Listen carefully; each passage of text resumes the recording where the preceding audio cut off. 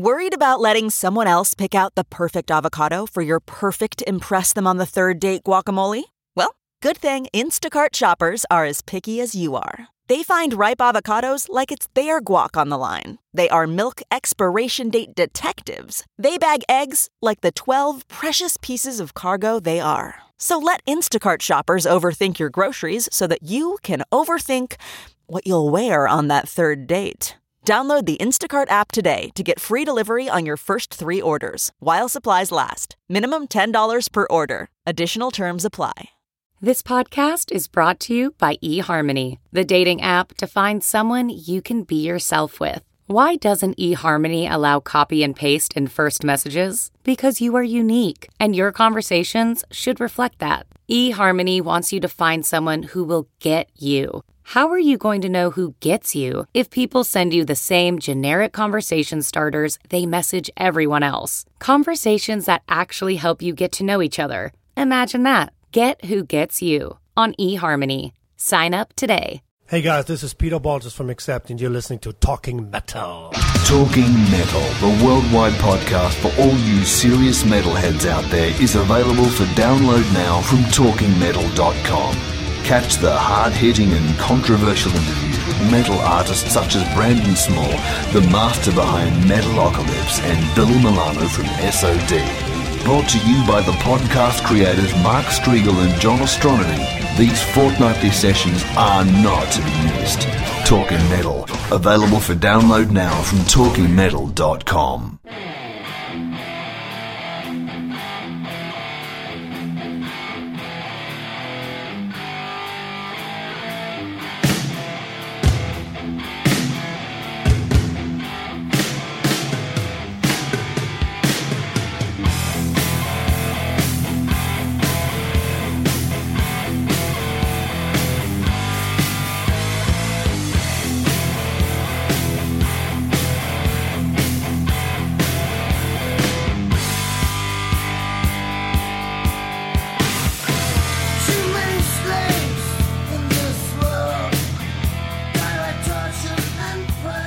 Hey guys, John Astronomy here. Welcome to another edition of Talking Metal. We got a great show for you tonight. This one features an interview Mark and I conducted with Peter Baltus from Accept, one of my favorite groups. First saw those guys back in 1984, March 4th, 1984, Stanley Theater, Pittsburgh, Pennsylvania. That is coming up. So anyway, guys, I am broadcasting or podcasting or whatever the heck you want to call it from the Chelsea Piers Skate Park. I'm hanging out here with my brother Eric and his friend Ernie, and this is a pretty cool skate park, man. I'll tell you the truth, it's all cement, and it's just ramps and some really high stuff, man. I mean, you could really get hurt here if you don't know what you're doing. You guys remember I was once in a skateboarding disaster. There's a bunch of kids here as well as some adults, some stoner-looking dudes, some parents. It's pretty crazy. Anyway, at the top of the podcast, you heard a really cool radio promo done by our friend and Talking Metal listener, Nick Bexley from Australia. Very, very cool, Nick. Thanks for putting that together. It sounds awesome. You also heard a little bit of Balls to the Wall, since we are once again featuring Peter Baltus of Accept on this podcast. We'll get to that in a little bit, guys, but you know what I'm about to talk about. Man, we are just devastated by the passing of the great Ronnie James Dio. Literally, you can't even say anything, that hasn't already been said about Dio. He is a legend. He is the best, or one of the best, if not the best, heavy metal singer around. He was there from the beginning, and he was just one awesome musician and great guy. I had an opportunity to meet him once. We're going to put a picture of Mark and Dio. Mark had met him before as well, way back in the day, which was a great classic old picture of Mark and Mr. Ronnie James Dio. So check that out in today's show notes. And the best thing that we can do is keep Dio's music alive. And if you don't have all of his records, go out and buy them now. It's something where you can't really consider yourself a fan of heavy metal if you don't have all of the Dio catalog. And I'm talking about his catalog with Black Sabbath, with Dio, with Rainbow, and with anything else you can find that Ronnie James Dio is on. So anyway, why don't we hear a little medley of a couple of Dio tracks. Mark suggested we play Evil Eyes, so why don't we start out with a little Evil Eyes and end with a little Last in Line, both from The Last in Line. This is Ronnie James Dio.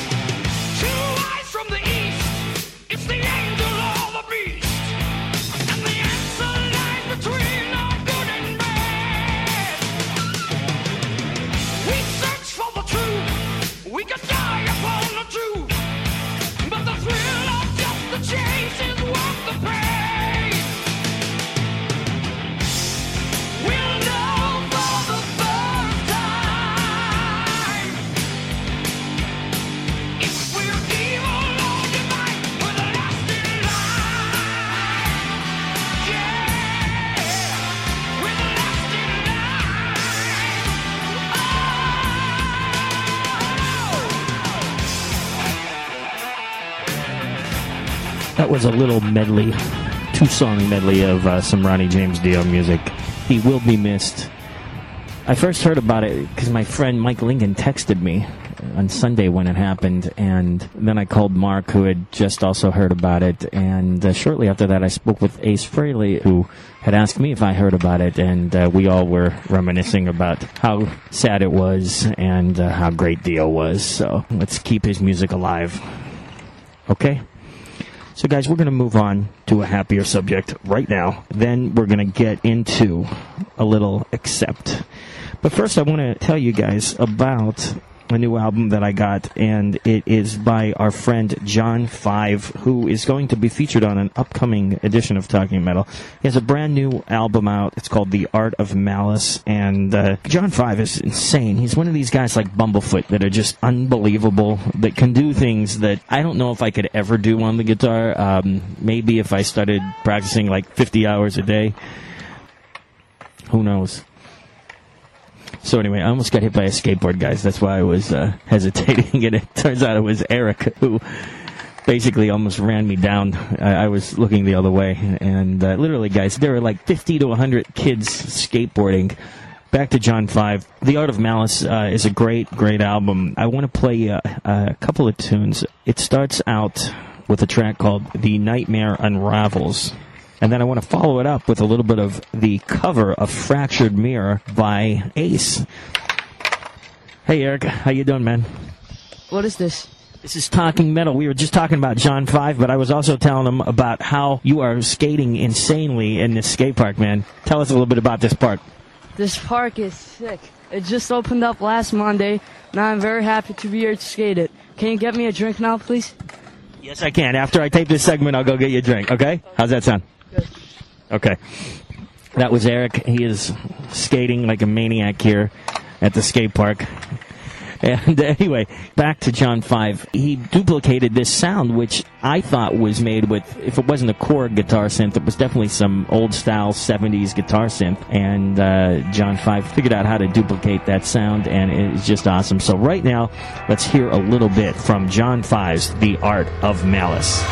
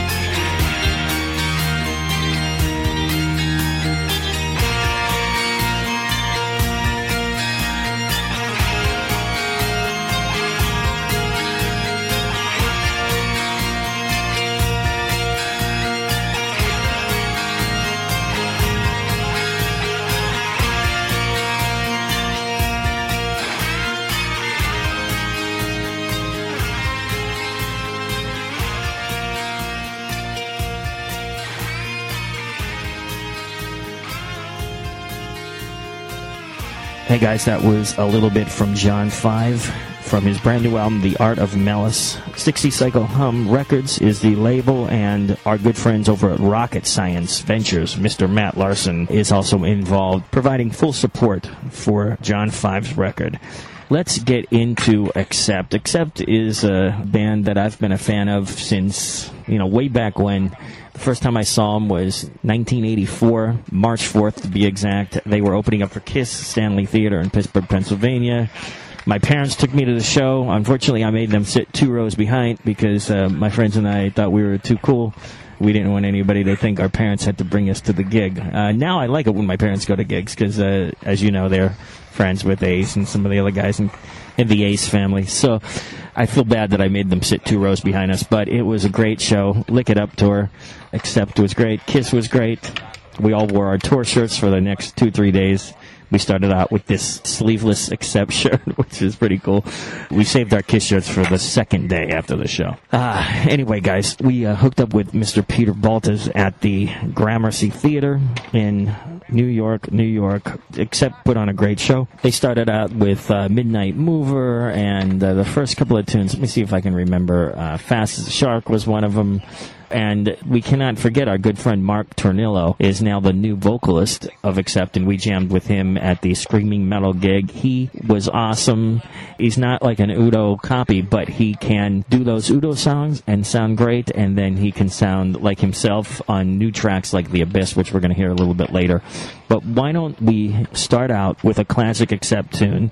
Let's hear some Love Child from the album Balls to the Wall from 1983. Then we'll go into the interview with Peter Baltes, where you will hear a lot of cool stuff about the recording of this album, about how they hooked up with Mark, and just some classic Accept stories. And then after that, we will hear the exclusive world podcast premiere of the new Accept track, The Abyss. Guys, thanks for tuning in once again to another edition of Talking Metal. Visit us at www.talkingmetal.com, twitter.com/talkingmetal, youtube.com/talkingmetal. Look for us on iTunes. Thank you, guys. Right now, this is Love Child by Accept from 1983's Balls to the Ball.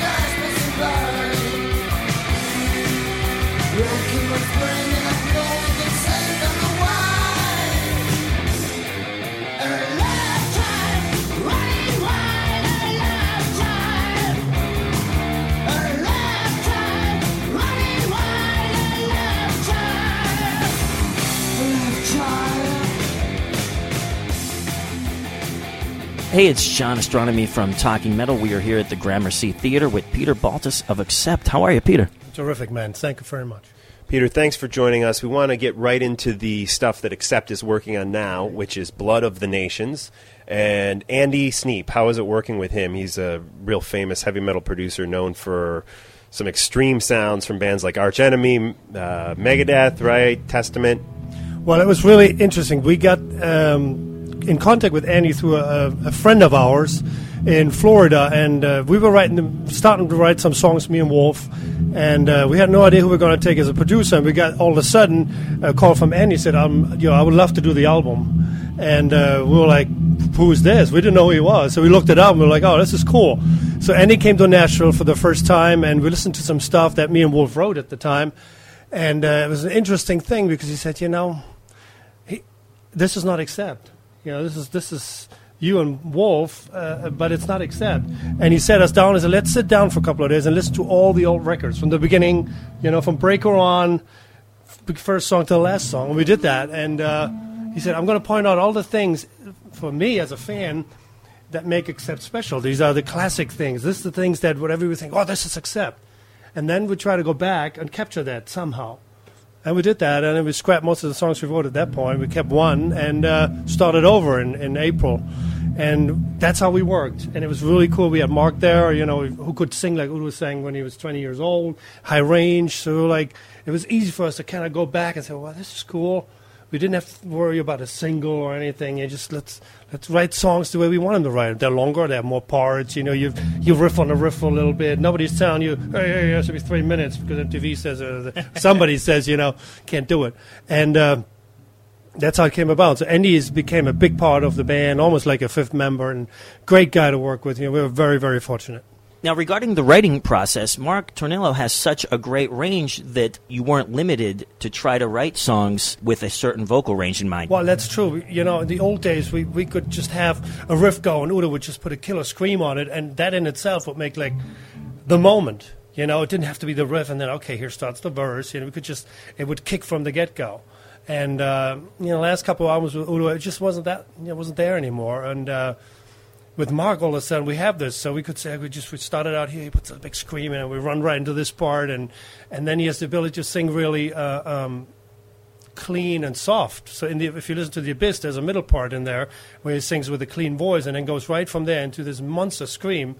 And, knowing that, he can do this. That's why we put this part in the song, because that would be really cool to have some really, the song is about, the end of the world and how it used to be, and that little part resembles the good times in life. Everything's going well, but it's not going to stay that way. And then comes this scream, and it ramps it into the solo part. So from the writing perspective, it was phenomenal. Let's talk about Mark, your new singer. Where did you guys meet, and how did he come into the fold, and were you familiar with his old work?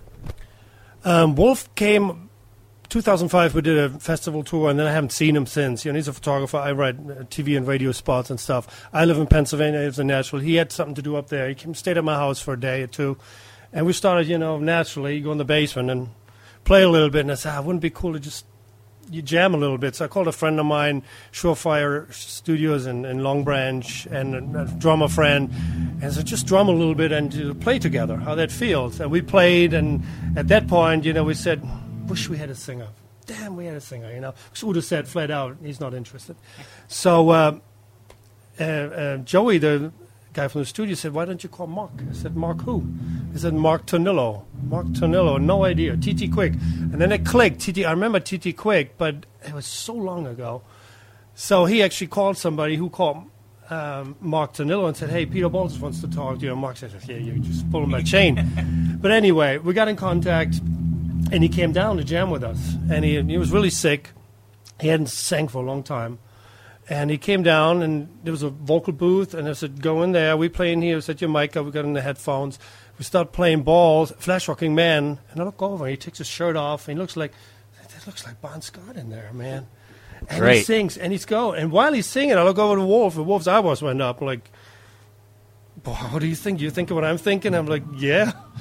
So there was never a thought of bringing the band. He just stopped by my house and said, that's what we do. We play. But at that moment, we called Gabi and we said, listen, I think we got something which is just, it fits. We don't never have to look for 1,000 singers, audition 5,000 tapes, fly somebody in from L.A. None of that. This is what we needed 30 years ago. And it's amazing that he's right there, like in proximity of you. House, right. And it was like, we made that decision right there. Within hours, we said, we got a band. Now we just find the other guys. That was a couple of phone calls, and we were in business. I mean, it's almost like a miracle. It doesn't happen like this in the business world. Usually everybody has an axe to grind, or it's like my lawyer calls your lawyer on the bullshit. This was like the old days, a handshake, you're in. I was like crazy. Mark's voice, his voice may not be associated with the known Accept sound. I mean, there was a different, well, you guys did actually have two singers, come to think of it, but Udo, his voice is so, characteristic, and people expect that from Accept. The new single is out, The Abyss. How are the hardcore fans reacting to Mark's voice on that song?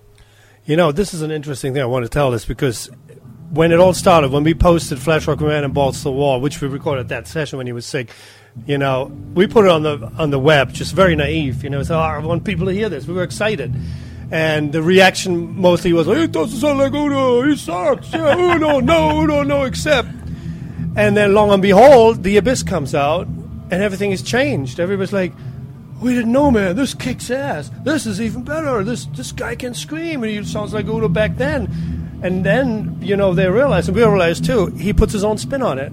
So we basically, we're so lucky to find somebody who now gives Accept a new identity, maybe like a 20th century identity, you know, where you get the old, right, but you give it with a cutting-edge new sound, which is kind of cool. You know, if you're a fan, I mean, there's nothing written in stone that it always has to be the same. If I'm a fan of a band, right, I want them to progress and come up with new stuff, you know, and after 10, 15 albums, it's kind of hard. So having a new singer, bringing in new blood, you know, it's almost like opening the veins, you know, and just getting some leeches on, sucking the old stuff out and get some new stuff in. That's how we feel, and the fans are coming around, and they're like everywhere. You know, last night at Eddie Trunk, we premiered Teutonic Terror, which is the video, which comes out on Monday, and you know, everybody loves it. I think we did exactly right. And tell us about the video. Where was this shot? Who directed it? Video was shot with a friend of ours, David Blas, who works. He's a production manager for the band for the show Justified, which is an FX show, a really good show.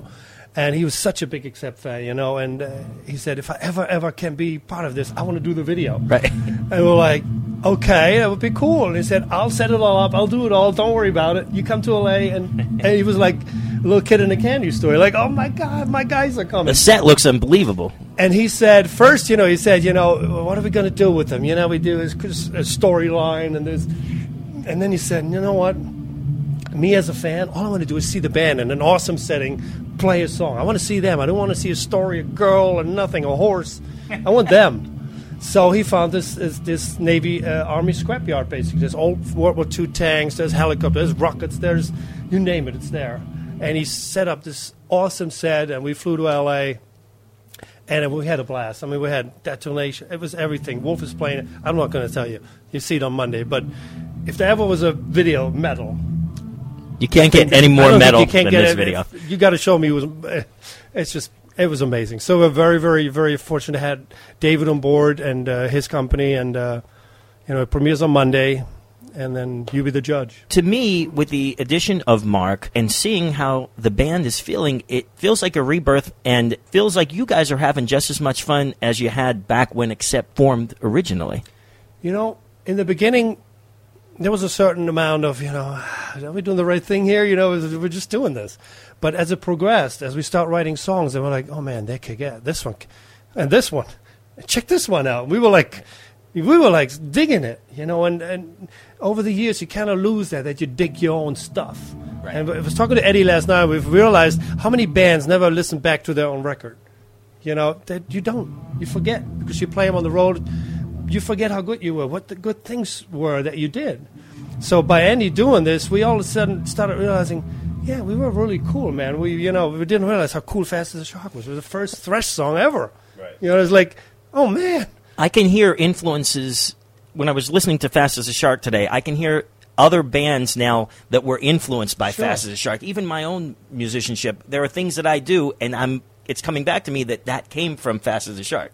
It is amazing. I mean, it makes you feel old for a moment, but no, it is pretty amazing. And, you know, we're very, very excited. We have so many things going for us. We're being gone for 15 years. We really do appreciate everything we have, everything that's given to us, all these fans. I mean, we have fans for this show. There's fans flying in from Puerto Rico, the southern Mexico, Toronto, Los Angeles, Germany, you name it. And everybody is like, wow. It's an event. It's like, I got forms, I got letters that I'm packed. That was last Thursday. I'm packed. I'm ready to go. I'm ready to go. I'm listening to a Breaker 50 times. I got to make sure I know all the lyrics.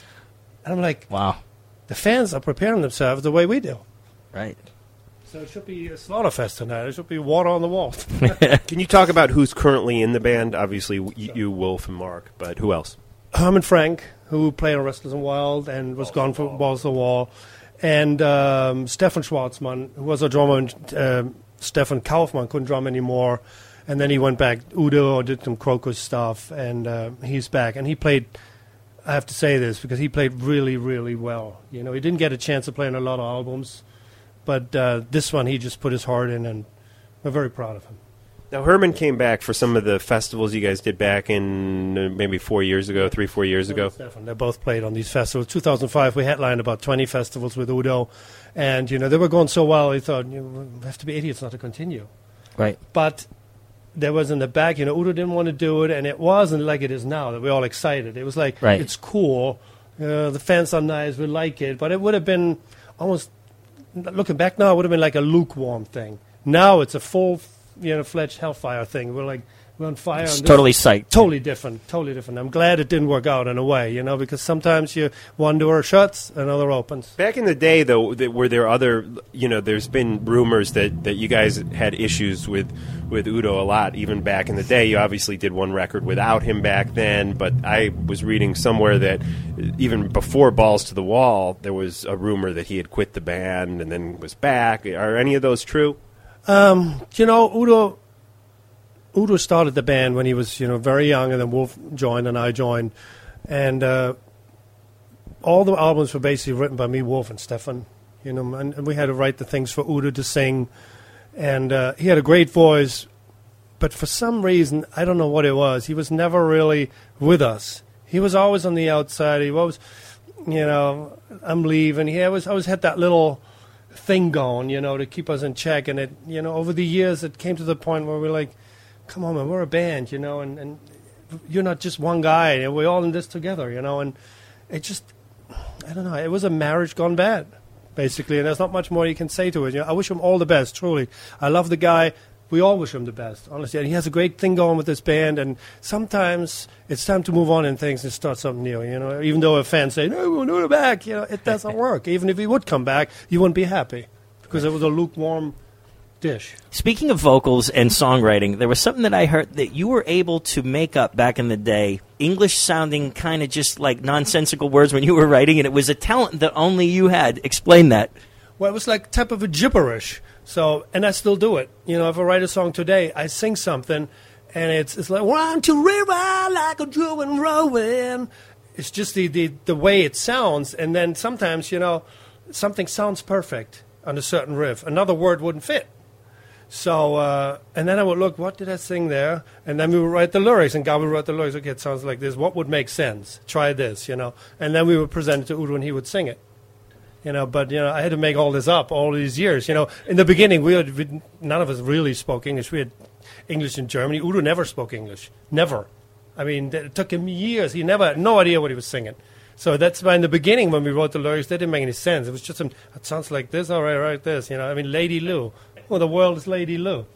But, that's how it started. It's great, man. What a talent, man. You got it. The first time I ever saw Accept was on the Power Slave tour, Iron Maiden, at Poplar Creek, Illinois. Any good memories from that tour? Any bad memories? No, actually, I have to say Maiden was really cool. We came to America, I forget, but we opened, first time we came to America, Rockefeller Center for 3 days press, and then Hartford, Connecticut opening for KISS, the Unmasked tour.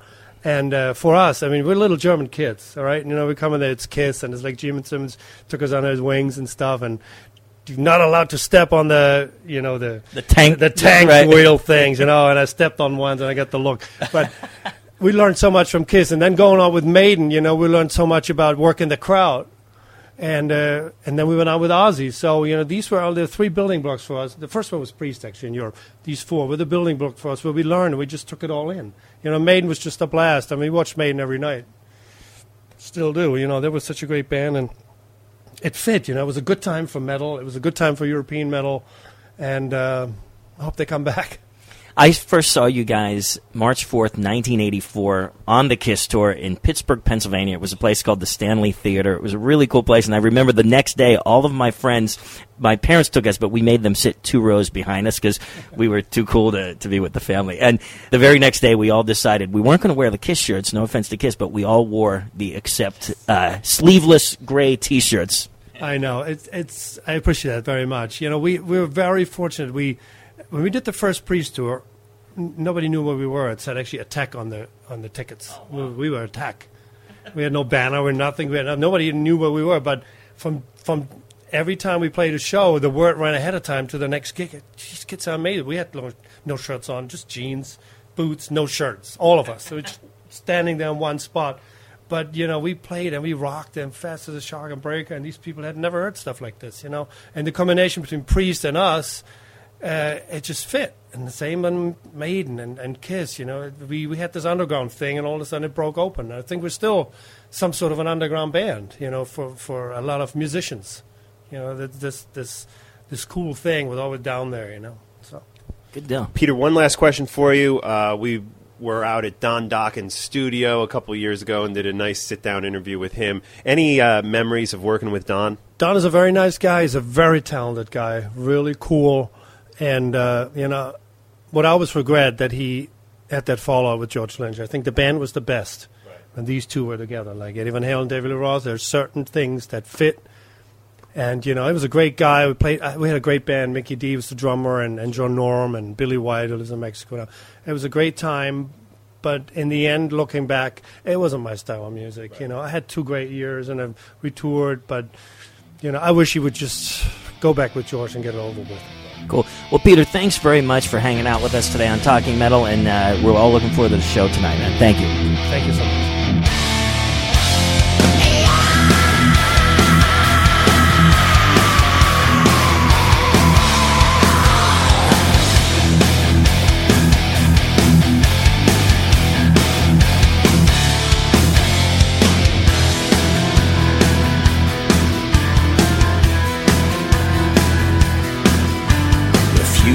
Is predestined.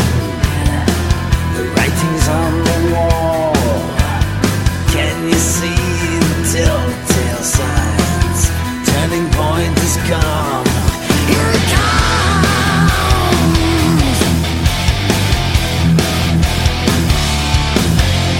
Suicide bombs exploding as missiles crack the sky.